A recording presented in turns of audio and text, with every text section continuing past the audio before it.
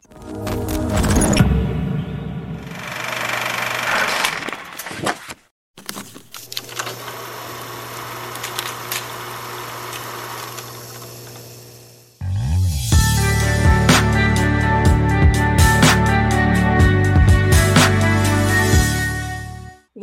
to the show, Brain Health Unchaining Your Pain, and I am joined by the wonderful Dr. Katyna Rosario, who is a clinical psychiatrist at the Amen Clinics in the new office of Miami, Florida. Welcome to the show, Katyna.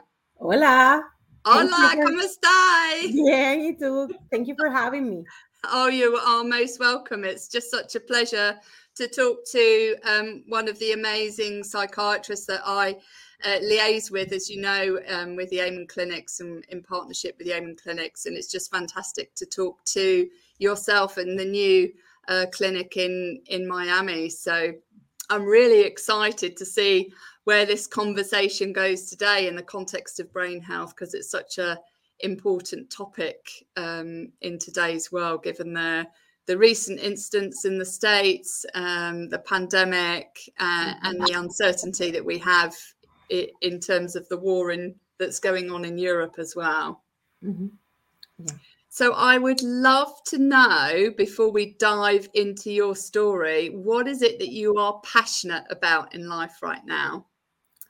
Yeah, for me, like I'm a child psychiatrist. So for me, my passion is keeping that magic in childhood, like keeping that childhood alive. So that's what makes me happy of what I do. Yeah, I see adults too, but like we can keep the childhood alive in adults too. Do you know, I think it's so important. It was something that my dad was really keen on doing, which is why I wrote his stories, about Peter Pixie and Paula Pixie, is bringing that magic to children. And it's so easy to have it pushed out of them at a young age through whatever circumstances may befall them. And I think it's something that is just fundamental to ignite children's imagination in a really positive and supportive way, and allow children to be children for as long as possible, because our childhood is so short, isn't it? Exactly. And I feel like I had the best childhood ever. So I had a strong base. Like even when everything else like might go wrong, like I still have that base that helped me to keep on. Yeah, and I think having that really strong foundation as a child is really fundamental to being successful in life. And it's not something that every child, unfortunately, gets. And I know we're going to dive into that, but I'd love for you to describe, before we do that, the picture behind you, because I know we were talking about this before the show. And for those that aren't obviously not watching but listening, could you describe it, please? So like that's a giraffe. I love giraffes, but they are like the symbol of psychoanalysis in children. So I feel like it's not only the giraffe, it's that it's really playful and it has like the eyelashes. It's like it describes me. Yeah, and you know, I love the fact it's got pink glasses on and he's blowing a bubble out of his mouth that's also pink, which I can imagine if you're talking to children over Zoom or whatever, it must be quite entertaining for them to go, what's that in the background? I know, you have to keep it alive, like however you can. Yes, and that's what I miss the most about seeing them in person, like being able to like really like engage a little bit more. Okay.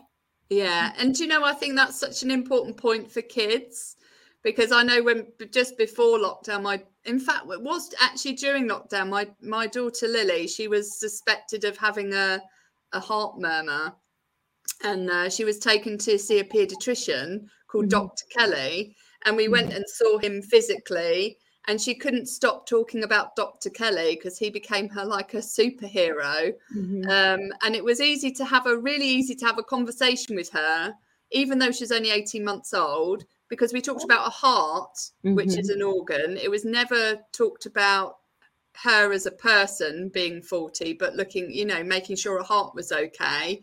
And then imaging a heart and checking that everything was working, looking at the heart's function. And she left there just honestly just talking about Dr. Kelly until the till the cows came home, or the giraffes in your case. And I think that's something that's so fundamental, isn't it, in terms of bringing brain health to life in children, is because it's easy, super easy to talk to a child about their brain, because you can point to where it is and you can explain it. Whereas it's really difficult. I can't have a conversation with my daughter about mental health because it's just an ethereal thing that they can't grasp But contextually. now that you mentioned that, they really listen. Like I always show I have a 13-year-old, so I always show him the scans and everything I'm doing. So like one time he went to his classroom and he was saying like, well, if you do pot and you do this, you're gonna have your brain full of holes. And people were looking at him like, what are you talking about? And then he started explaining what I did. And they really listen. So like having this kind of like concrete imaging helps a lot too.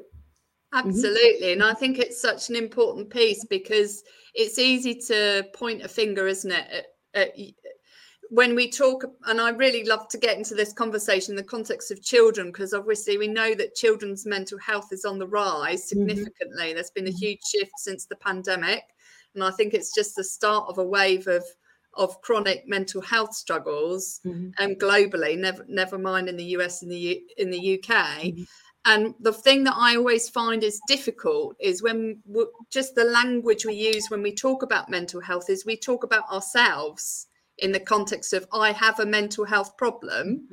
Whereas when we talk about our brain health, it's a third person, or it's a third object. So you're never talking about you, you're talking about the organ, in the same way as I said, mentioned about the heart. So it's not about you being faulty, it's about your brain being in trouble, in the same way as a car engine can be in trouble. It doesn't mean the car's broken. It just means the engine needs servicing. And bringing it to life for children in a way that isn't shaming and blaming, but getting them to really truly understand that their brain needs support. Yeah, and it really removes a lot of the guilt that they feel whenever they misbehave. Like it gives them like that hope to really want to work to improve their brain health. So I feel it's really, really important. Yeah, I think so. And I'd love to know, in the context of your journey, what is optimal brain health for you personally? How would you describe it? More like having a balance. It's the same way that I explain the scans, that I explain the activity. Like if we get a balance, like we're gonna have like a healthy brain. So like including nutrition, activity, like social engagement, that connectivity, keeping that social connection, all that is really important. And I love the fact that you use that word balance, because we often talk about being either the right side or the wrong side of normal, but there is no normal in the context of brain health, really, because we all have a unique brain, and it's about bringing it into balance for you personally, and it could be different for everybody, and making sure that balance is optimal for that particular individual. Exactly. I get that question asked like a lot of the times. Is like, is my brain like so bad? I'm like, I'm gonna compare your brain to yourself, like more like we're gonna see your journey. So this is our start point, and then we are gonna go from here. But that is something that always comes up. Like, how do I compare myself with others? And And I think it's so easy, isn't it? Because if we think of normal in the context of people's size, if we take the United States as the status, 75%, I think, is the current statistics of people in the States are obese. And that's normal, but that's not optimal. Exactly. And so it's about finding what's optimal and finding that balance for you so that your brain is working at the best it can be. So I'd love to explore your story, because let me just introduce you, because I haven't introduced you yet. So for those that don't know Katyna, she's a an adolescent psychiatrist and also an adult psychiatrist based at the Amen Clinics in the new clinic in Miami in Florida. She sees children, teens and adults and treats a wide range of mental health diagnoses. She's completely bilingual in Spanish and English, and she works with patients who speak either language. And she's published many research articles, including adolescent mental health in Latino communities and the impact of internet addiction, which I'd love to explore on this show, and the use of psychiatric services in this population, as well as the beneficial influence clowning has on mental health in children. And of note to that you are a professional clown. Yes, I am. Which I totally love. I think that's amazing. I started in high school and then I took classes. So I had a graduation and everything about yes. Did you? Mm-hmm. What inspired you to do that? I'm so curious. I think it's a fantastic thing. My dad was massively into amateur dramatics. Mm-hmm. And you know, if he had a clown, he didn't need to wear clown suits. Yeah. So yes, my son also, he doesn't need to wear a clown suit to be a clown, but he might inherited that from me. But I'm always I really like to incorporate anything that is artistic. And since high school, I was always the clown in activities, and then even in med school, I was always a clown, and I was never the med student. I was, oh no, we're gonna do an activity. It's a community service. Oh yes, I am the clown. I know. And I think it's such an important thing for people to do, because it can bring so much joy into people's lives in ways that they maybe never expected it. And often that's the poignant memories that you can have in your life is is meeting clowns that are not scary but really funny. You know what? I have some really funny stories. I used to work at a department store as a clown. I just do the balloons there, and I wasn't a psychiatrist back then, but people came to me and they told me their stories and they confide on me. I was like, okay. So even being like that, they were able to really engage and trust me. So yes. Mm-hmm. And I think that's really key, isn't it? Because it's about creating that safe space for people just to express themselves. Mm-hmm. And I think when you're a clown, you just totally there's no kind of reservations. Exactly. Yes, you get to be you. Mm-hmm. Exactly. And you can be you in whatever way you choose to be, and you can be not you as well. Just be completely different to how you would normally show up in your community or in your workplace, and it's just encompassing all of that, isn't it? Yes. So I'd love to know your story that inspired you to become a psychiatrist. If you could take me on your journey, if that's okay. Well, I've always wanted to be more like a pediatrician, more something related to children, since I can remember. So once I started doing my rotations, I fell in love with psychiatry. And I was like, well, this is what I want to do the rest of my life.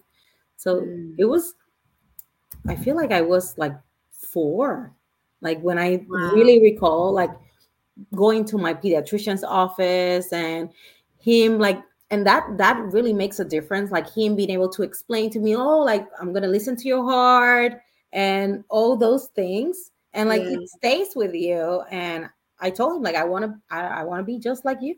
So those role models are really important. Yeah, my mum was actually a nurse, and she wanted to become a nurse based on her hospital experience. I think it was caring for a grandmother, and she was helped in the ward by a nurse, and that nurse became a role model, and so she became a nurse herself.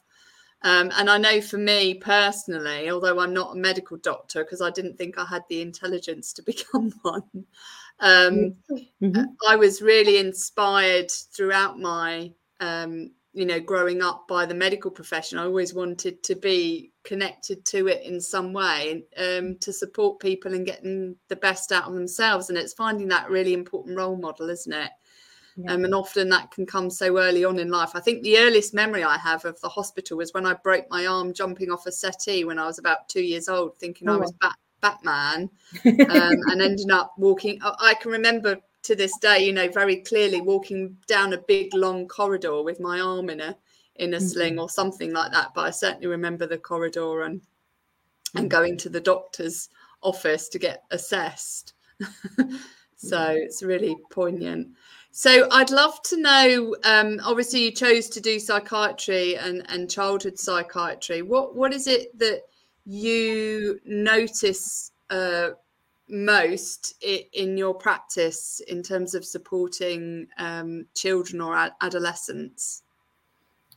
Well, the part of the trauma, like having that emotional trauma, like has been there all the time.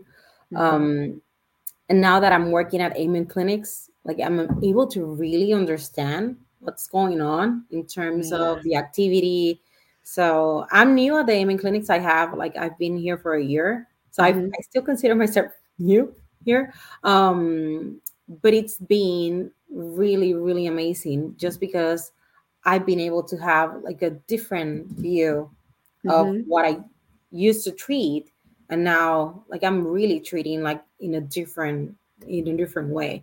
I'd love to know how that shifted, because I know it's, the Amen clinic methodology is quite different to what traditional psychiatry tends to do. And I know Dr. Amen talks about, often it's the traditional route is you make your analysis based on symptoms and symptom clusters, and you treat the symptom and not necessarily understand what lies behind the root cause. But obviously brain imaging using SPECT can give you a much broader and more insightful picture, because you're actually looking at the brain, not just guessing what's wrong with it, and understand how the brain's functioning. What's been the huge shift for you?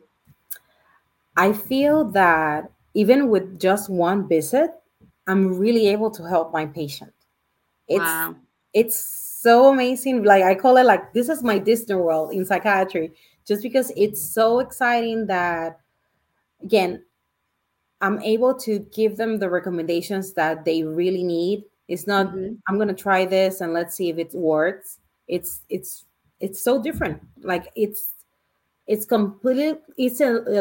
completely different approach from what I used to do before. And the same in the time that we spend with the patients. Like I do my evaluation and I spend 2 hours with them, like versus what I used to do in the real outpatient practice, that like you just have 30 minutes or so with the patients. So it's a different approach. And so I feel like the main difference is that I'm able to help them in just one visit.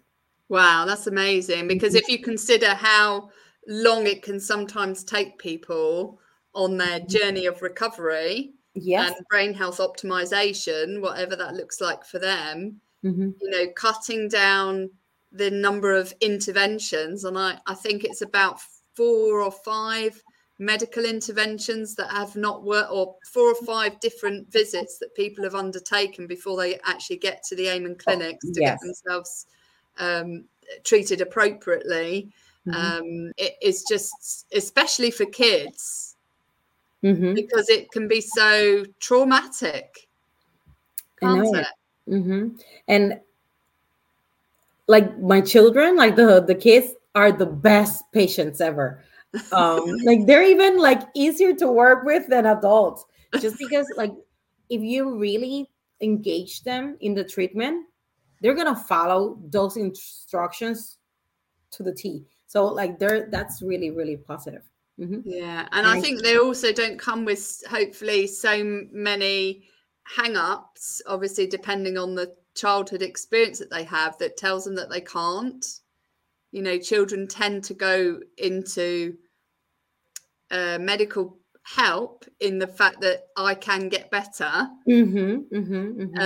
because they don't have these hang-ups that to say prior that they experiences. Exactly. Yes. So I see results in 1 month, 2 months, and in patients that, like, again, like that had a lot of trauma, adopted patients, that, like, we really don't know what happened prior to the adoption. Sure. And that change that we see in them, it's amazing. And do you know, I think I'd love to discuss the impact of childhood trauma, because it's often something that I see in my clients, and I know I do get referrals through the clinic, is to help them really unchain their pain, using the techniques that I use, which is havening, combined with some of the techniques that's applied through the Amen clinics. But often I think for children that have trauma, they can't verbalize it. Exactly. Because they don't have the voice at the age the trauma occurred to tell you about it. And so it gets encoded differently.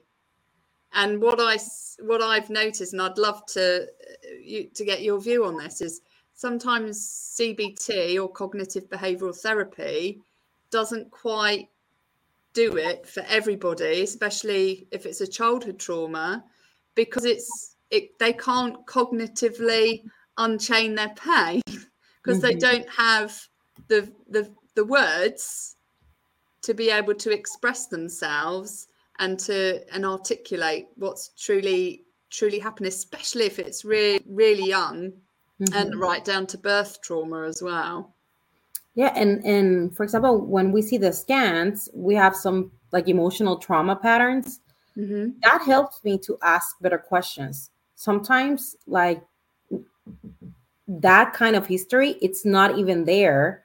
And when I start asking, is that they start, like, really exploring all the things that have happened that might be related to that kind of emotional trauma pattern. Okay. Yeah. So I feel like that's really important.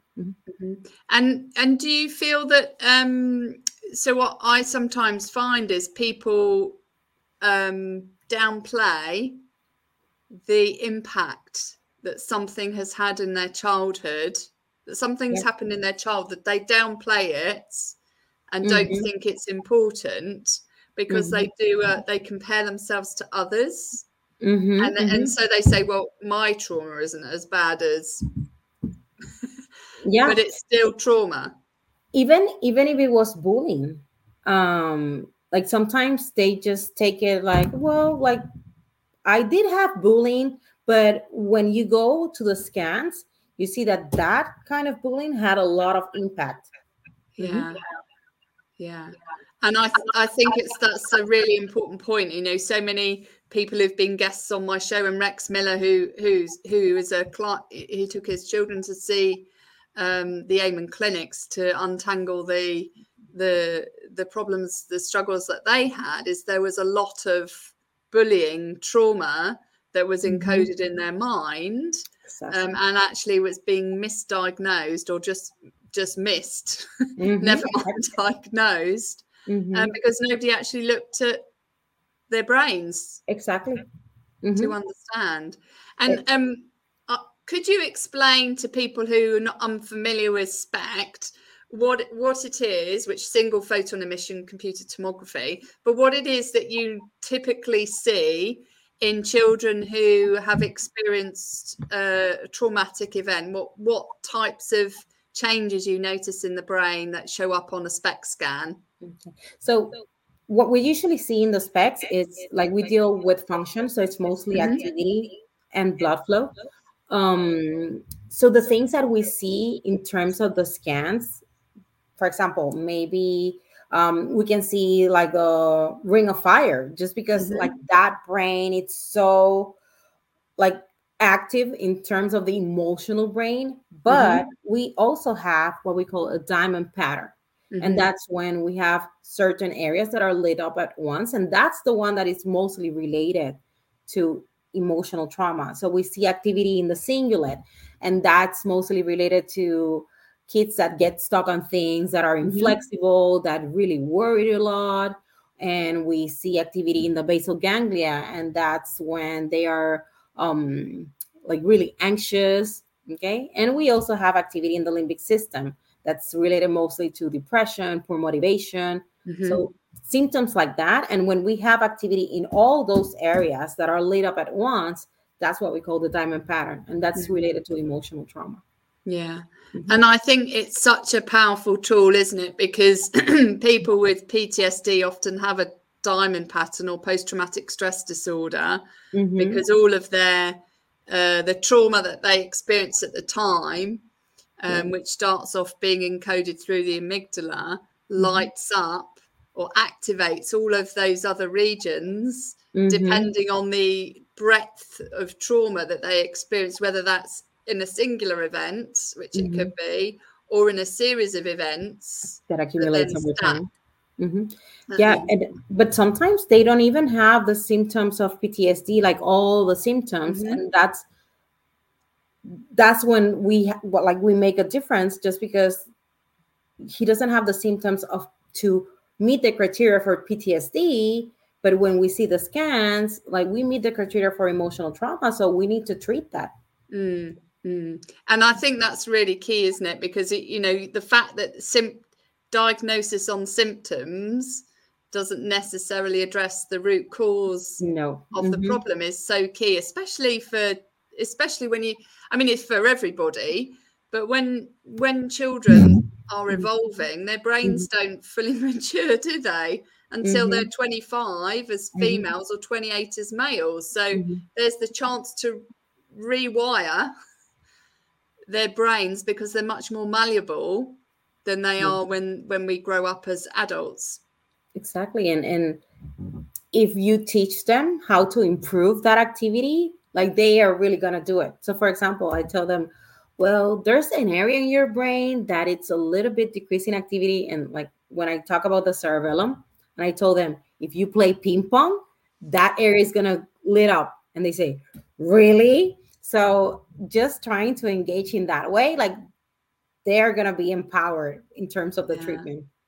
And I love that because, often we compete against others, but the power of brain imaging is you end up competing with yourself. Exactly. So it's once people see the brain, especially as children, and you show them what balanced looks like, or what if they do these 10 things or 5 things, whatever it happens to be, how their brain can improve, then they've got that, and they're motivated, then they've got that opportunity to compete against themselves and get the best out of themselves, which is wonderful. Yeah. And you should see their faces when they see their scans. Like, they really get like excited about the treatment because they are able to see. Because that picture paints 1,000 words, especially when for children. So important. And if I think back to my daughter, she's only 3, we're always talking about her brain, what's good for a brain and bad for a brain, and how she can manage her, focusing on managing her emotions, but in the context of helping bring her brain back under control. And how could she do that? Because obviously kids who are young, their emotions are very fiery, depending on their age as they develop, and helping them learn how to manage it is so important. What do you think is missing in the context of education? Because I like to use a framework called REACH, which is reframing the conversation from mental health to brain health, because it takes away the shame and the stigma, and you talk about the organ rather than the person. And the second one, E, is education. What do you think is missing for children at the moment that maybe we could do more of as a society or as a nation to help children and adolescents take charge of their brain health in a more constructive way? Yeah, I feel like in terms of like, of course, nutrition plays a role. Like Yeah. it's a really important role, but the part of like all those contact sports and brain trauma, like we as a society, we promote those sports. Okay. And for us, it's like, oh, like he's the best in football, he's the best here. And sometimes it's really hard. Like, I'm going to give you my personal example. My son, he wanted to do boxing. Mm-hmm. I'm like, and I've seen all the scans of the boxers, and I told him, well, like you can practice, but you're not gonna compete.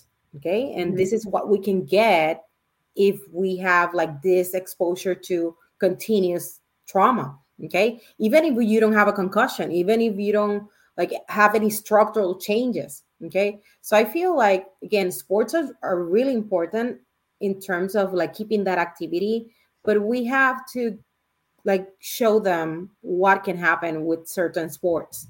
I feel like we don't do that. No, I totally agree. And there's a big court case here in the UK for rugby players, actually, in the rugby union, who, and I know the research was done by the Amen clinics in the States with the NFL study Yeah. on the impact of head trauma or non-concussive blows can have on brain health.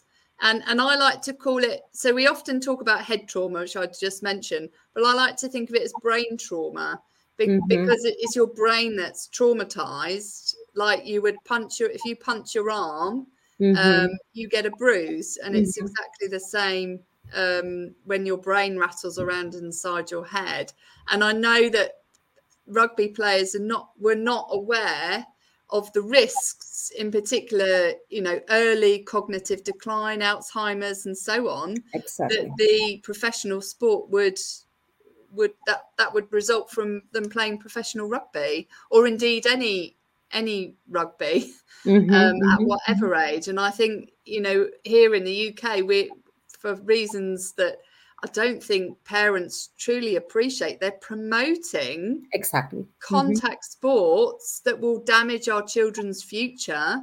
And football is another classic, or soccer from a stateside perspective is even more risky for women, because our brains are more susceptible to damage. And it might be because we have more neural networks and less neurons than men.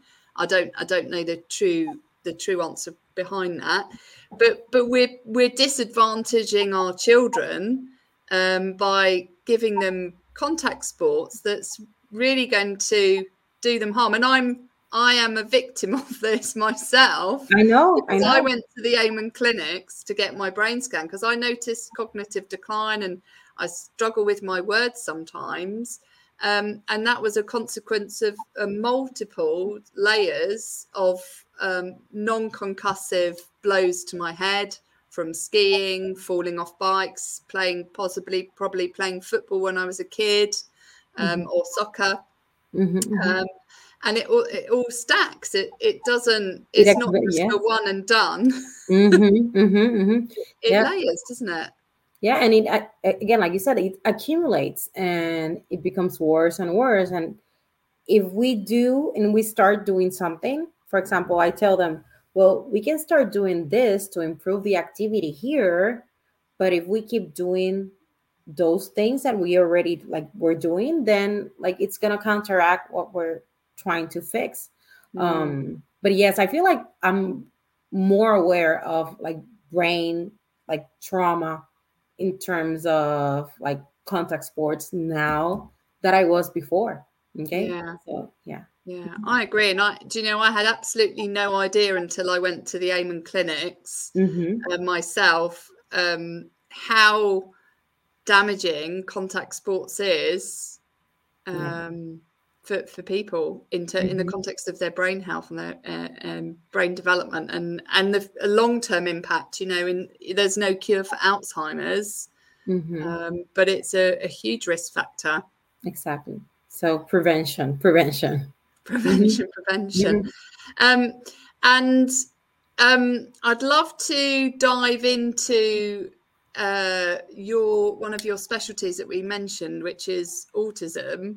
And I know you talked about the ring of fire. Could you explain what the ring of fire actually means in the context of brain health? Because I believe that shows up in autistic children. Is that correct? Yeah, I can show that, and they can also have decreased activity in the cerebellum. That it's Hmm. like related to that coordination. Hmm. Um, like I'm from Puerto Rico, so I'm an island girl, and we have there are like some kind of like treatment with surfing, so it's more like a surf based therapy, and that the first time I was talking to Dr. Amen, I didn't relate that just because I was starting and he was just interviewing me. And he said, well, that's really interesting that you talk about the coordination and about the vestibular system and all that we do with the surf therapy. Hmm. And we have seen in patients with autism that there is decreased activity in the cerebellum. Okay. Hmm. So that's when we promote like ping pong, tennis, like martial arts. Like, again, all racket sports are the best sports for the brain. Okay. So, again, having that connection, like, it really clicked because whenever we do the surf therapy with those children, the improvement in terms, not only in terms of their coordination, also in terms of their social engagement, they improve a lot in terms of language. So we've seen a lot of improvement with activities like that. And Hmm. when I translate that to what we do in the Amen clinics, it correlates with what I see in the scans, that there's like that decreased activity in the cerebellum. The cerebellum can also be affected by ADHD and alcohol abuse. Hmm. Okay. But like we've seen that in autism, it's decreased. The same Yeah. with what you mentioned in terms of like ring of fire. Like that's when the emotional brain, the active scan, it's lit up like a Christmas tree. So and and that's why they're not able to really contain those emotions. Because Okay. every area of their brain is active, so it's not Yes. just the ring of fire, it's their temporal lobes where they've got anger, where they manage their anger, and their mood, Mm-hmm. that's mood control as well, isn't it? So the whole of Yes. their region of their brain is Yes. lit up. Mm-hmm, mm-hmm. And we also have the cingulate that it's connected to those Yeah. obsessive thoughts and compulsive behavior that we can also see in autism. Mm-hmm.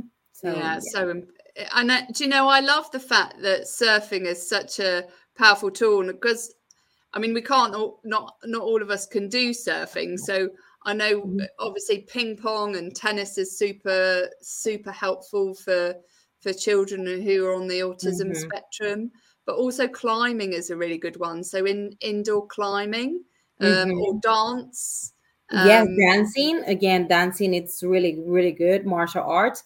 If you don't want to do something that it's so active, like promote drawing, calligraphy.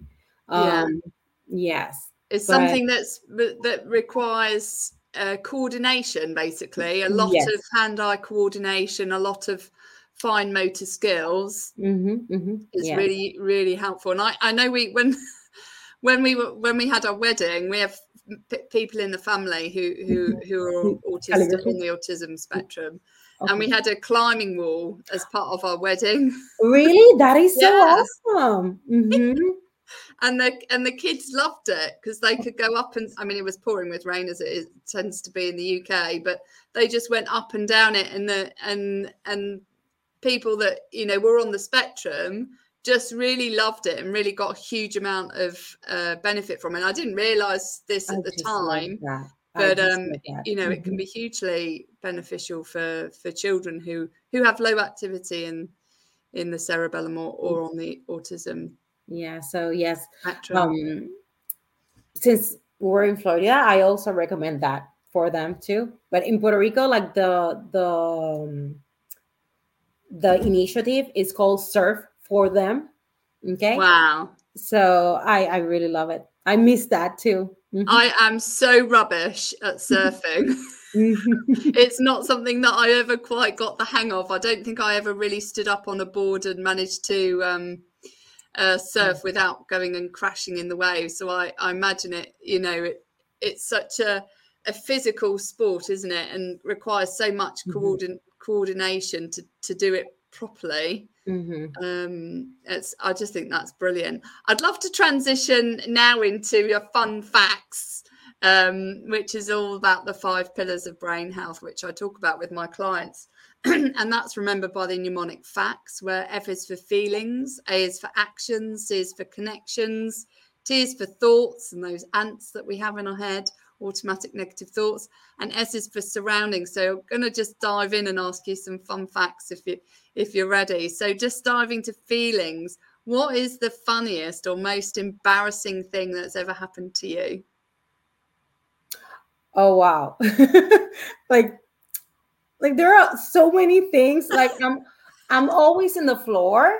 Like there was one time, like I was crossing the street and I was already in med school. And I usually like to have like a lot of books.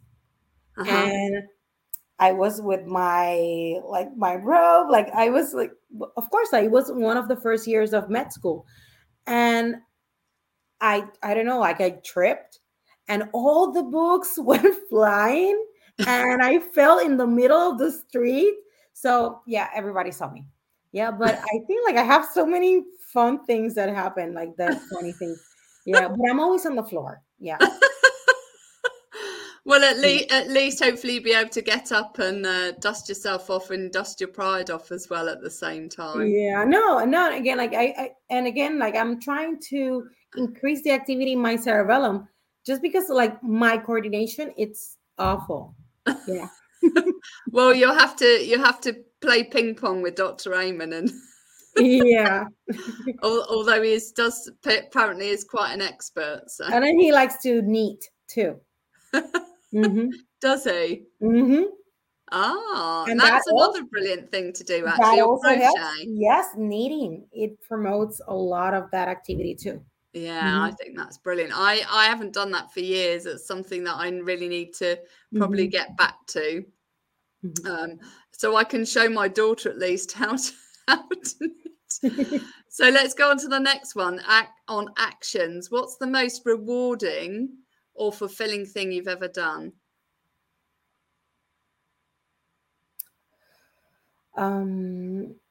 I really like to work with the community. So for me, all the activities that I do with the community are the most rewarding. So here, it has been a little bit harder with COVID, and when I moved here, it was after Hurricane Maria in Puerto Rico. Okay. So still getting that part of like being able to work with the community, I really miss that because I was able to do that like all the time in Puerto Rico.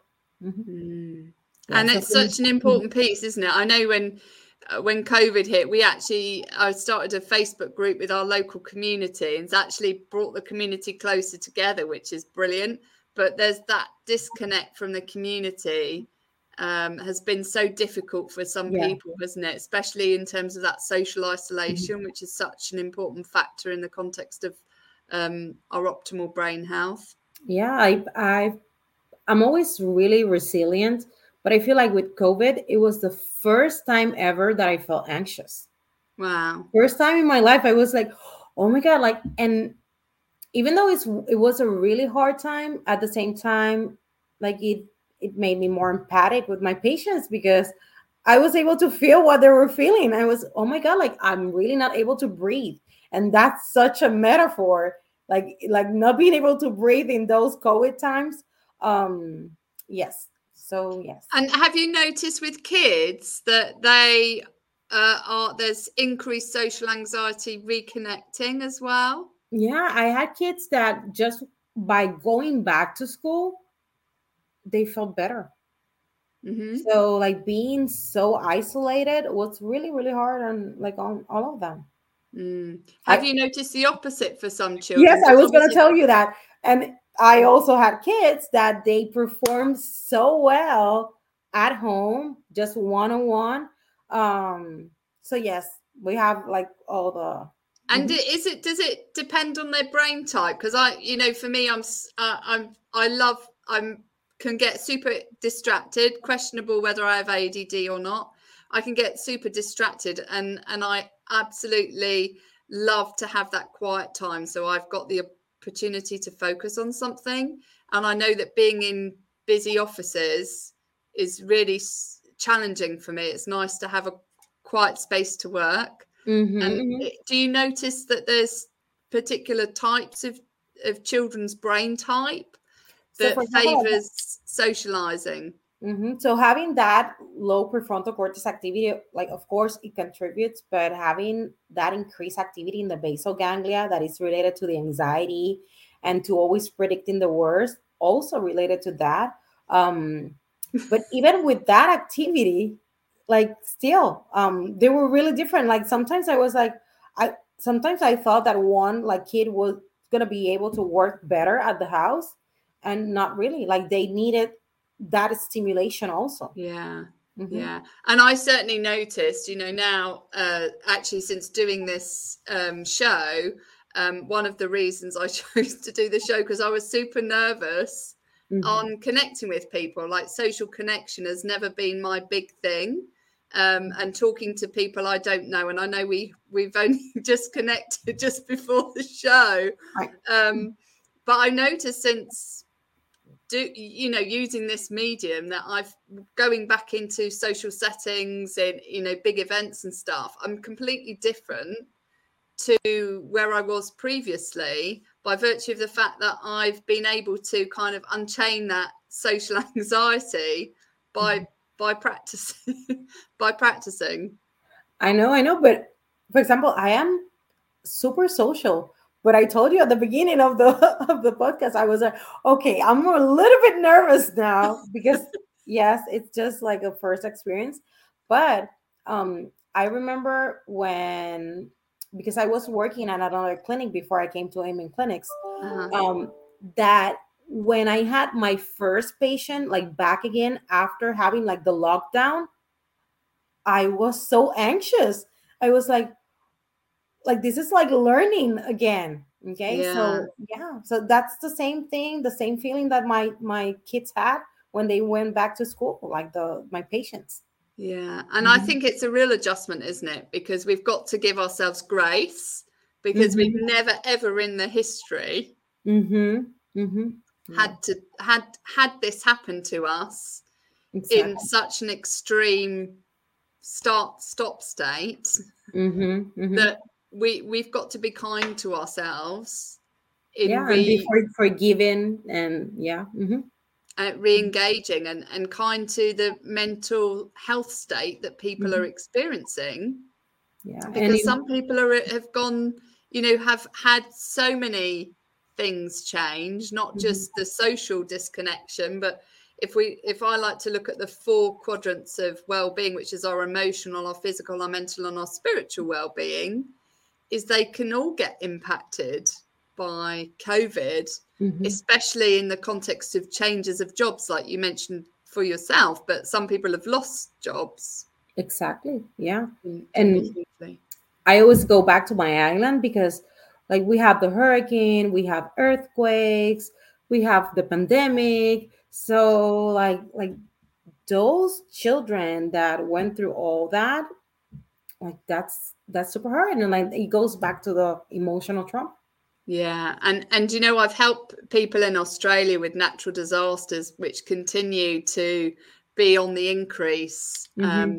And I think it's really important you mention that, because it's on the rise stateside, isn't it? The number of fires, the number of hurricanes, and it can be huge, even if you live in the sort of hurricane valley, or I've forgotten what it's called, but if you live in that belt where it doesn't make it any easier for you to deal with the trauma associated with natural disasters, because you don't have any control Exactly. Yes.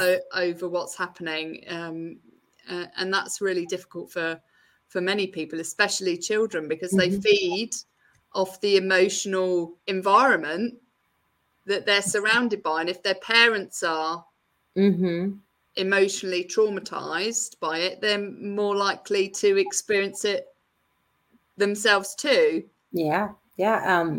When we had the hurricane at Puerto Rico, of course we didn't have lights and all that for a long time, and for me it was so hard that I wasn't even able to give milk to my son. Wow. And when I see him, like he's so resilient. Like again, like if we were strong enough for him, like he was able to to go through that. um but up to this point, I was the only movie that we had, it was Hotel Transylvania that we had in I still remember that we have in the iPad. And still when I see that movie I get emotional. I'm like, oh my god, I'm just emotional about, but it because it reminds me of all the Yeah. things that we went through. And like if you see those children, like they are so resilient and they were able to overcome that. And but we really need to address still those memories and those issues, but because they keep accumulating, and that's what we see in the songs. Absolutely. Mm-hmm. Absolutely. And I think also children um, like to be resilient because they want to keep their parents happy. Yeah, And but so they can often have this approach of not talking about it exactly.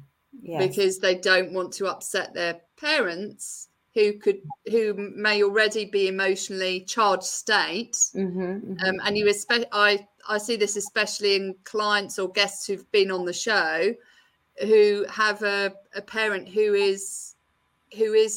has mental health struggles, Mm-hmm. is that they bottle it up because they don't want to make the situation worse Exactly. than it Mm-hmm. already is, and then Mm-hmm. it appears later on in their life, normally Exactly. mid-30s, early 40s, which is Mm-hmm. quite possibly why the suicide rate in men is so high Yes. at that age. And that's why Um, exploring for that is so important. Yeah. yeah, so important. I'd love to know in terms of connections, which is the third pillar, but we'll focus on connection to others. Who was your role model in life? I feel like my great grandfather. Oh, Um, wow. he was the one that raised me. Uh-huh. So like he was that kind of like man that like his morals, his ethics, his engagement with the community, like everybody like in the communities like was always like God bless you or things like that. Like he was like the father in the community that I was like Wow. raised. So yes, every time I do something, every time I have an accomplishment, I I know that it's because he gave me that childhood. Oh, that's Hmm. lovely. And Hmm. I've never heard somebody say their great grandfather, which is so Yeah, beautiful that you're able to have he was able to have such a profound effect and he was around for you. yeah. Like that's why I don't know if that was off camera like that. I told you that I had the best childhood ever, Yeah. and it was because of him. Wow. Yes. What made it so special for you? Because it sounds like it goes, because you mentioned that being a child Mm-hmm. and bringing that sense of childhood to life is so important. What made it so special for you as a child? What did he do? It was just the simple things. Like we used to ride bikes together and go to the store, and just like he would buy me an icy, or we used to recollect like seeds from flamboyant. I don't know if you've seen that tree that it's really bright and orange. Okay. And we used to recollect all the seeds and do bean bags together. Oh, wow. So I feel like that's what childhood is about. Like learning new things, Yeah. like learning to do things with what you have in the environment. Like I love my childhood. Do you know, I think that's so important. We can get so distracted, can't we, by All the things social that we have. media, Mhm, the mhm. internet, YouTube. Kids that just back to nature and back to simplicity kind of Exactly. become a bit lost for some children. And it's easy, I'm a parent, it's easy for me to just put YouTube on or Peppa Pig or something to keep my daughter busy whilst we need to do stuff ourselves. But then it does take away that nature of them being creative and just getting on with what you've got. Yes, I feel like that helped me to be a better mom, just because Yeah. like I used to like do like the carver thing down the hill. So those things, like, we don't do them anymore. So No, not I've enough. tried to do that with my son. Yeah, I think it's such an important piece is to, we like to go away in our camper van and just take our daughter on adventures. And she absolutely loves going on adventures because it gets her away from, Of course. just TV and stuff. And we get muddy, get sand everywhere, and it does, just doesn't matter. It's just about allowing them to have fun. Yes, yes. Brilliant. So let's go on to the fourth pillar. And I think we're going to run out of time before we get to the end. But for thoughts, what is the stupid, and I know we talk about ants, automatic negative thoughts. What stupid or crazy thought have you often told yourself that isn't true?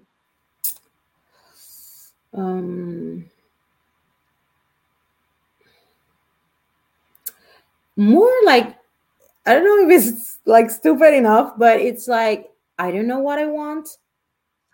Sometimes I get that thought. But I try to turn it around with the things that I know that I don't want. Yeah. And that helps me a lot. Yeah. Do you know, I think that's such a great point, because sometimes we can be soul searching for stuff that we want, but actually we're already there and not taking the time to focus on, actually, I don't want this. That's Exactly. not And me.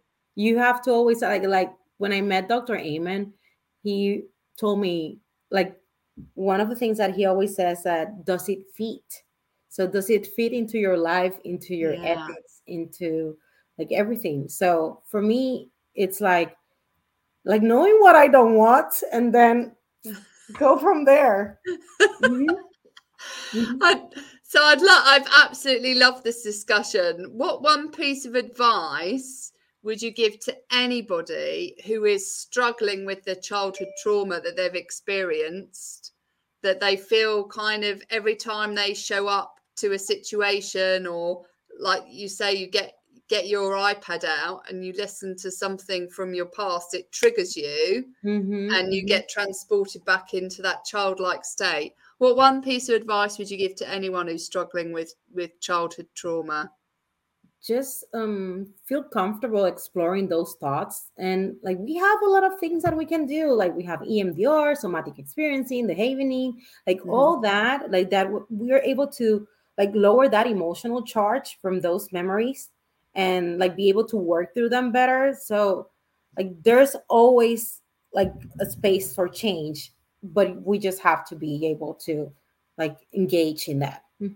And I think that's so important, is get curious with what's going on, not furious with yourselves, as Dr. Amen likes to say, doesn't he? Yes. Is it become an explorer? Exploring, yes, exploring what like really triggers you and Yeah. working from there. Like we have a starting point, and it's just gonna get better from there. Yeah, I love that. Thank you for sharing that. Mhm. Dr. Katyna, how can people get hold of you? Well, through the Amen clinics. Okay, Yeah. and just so the link for the Amen Clinics is will be below in the show notes, www.amenclinics.com, and you can find her in the Florida office, which is their new office. It's been an absolute pleasure having you on the show. Thank you so much Yeah, for coming on the show today. I really love it. Yes, thank you. Like I I was like really worried at the beginning, like, but it wasn't so great. So happy that I did it. Yes. You're most welcome. Remember, this show is all about brain health, unchaining your pain. You are not stuck with the brain you have. You have power to make it better. And we've had the wonderful Dr. Katyna on the show telling us how. Thank you all. This broadcast is brought to you by Wincheck Studios. We are an all-in-one educational platform for podcasters that revolutionizes how hosts leverage content to increase engagement with listeners, downloads, and income. We come together to focus on community, collaboration, and collective impact. For more information on how you can interact directly with our hosts, access exclusive live content with offers you can't get anywhere else from our official partners, join our purpose-driven community by visiting www.winject.com. If you're ready to build a career doing what you love, then we're ready to see you there.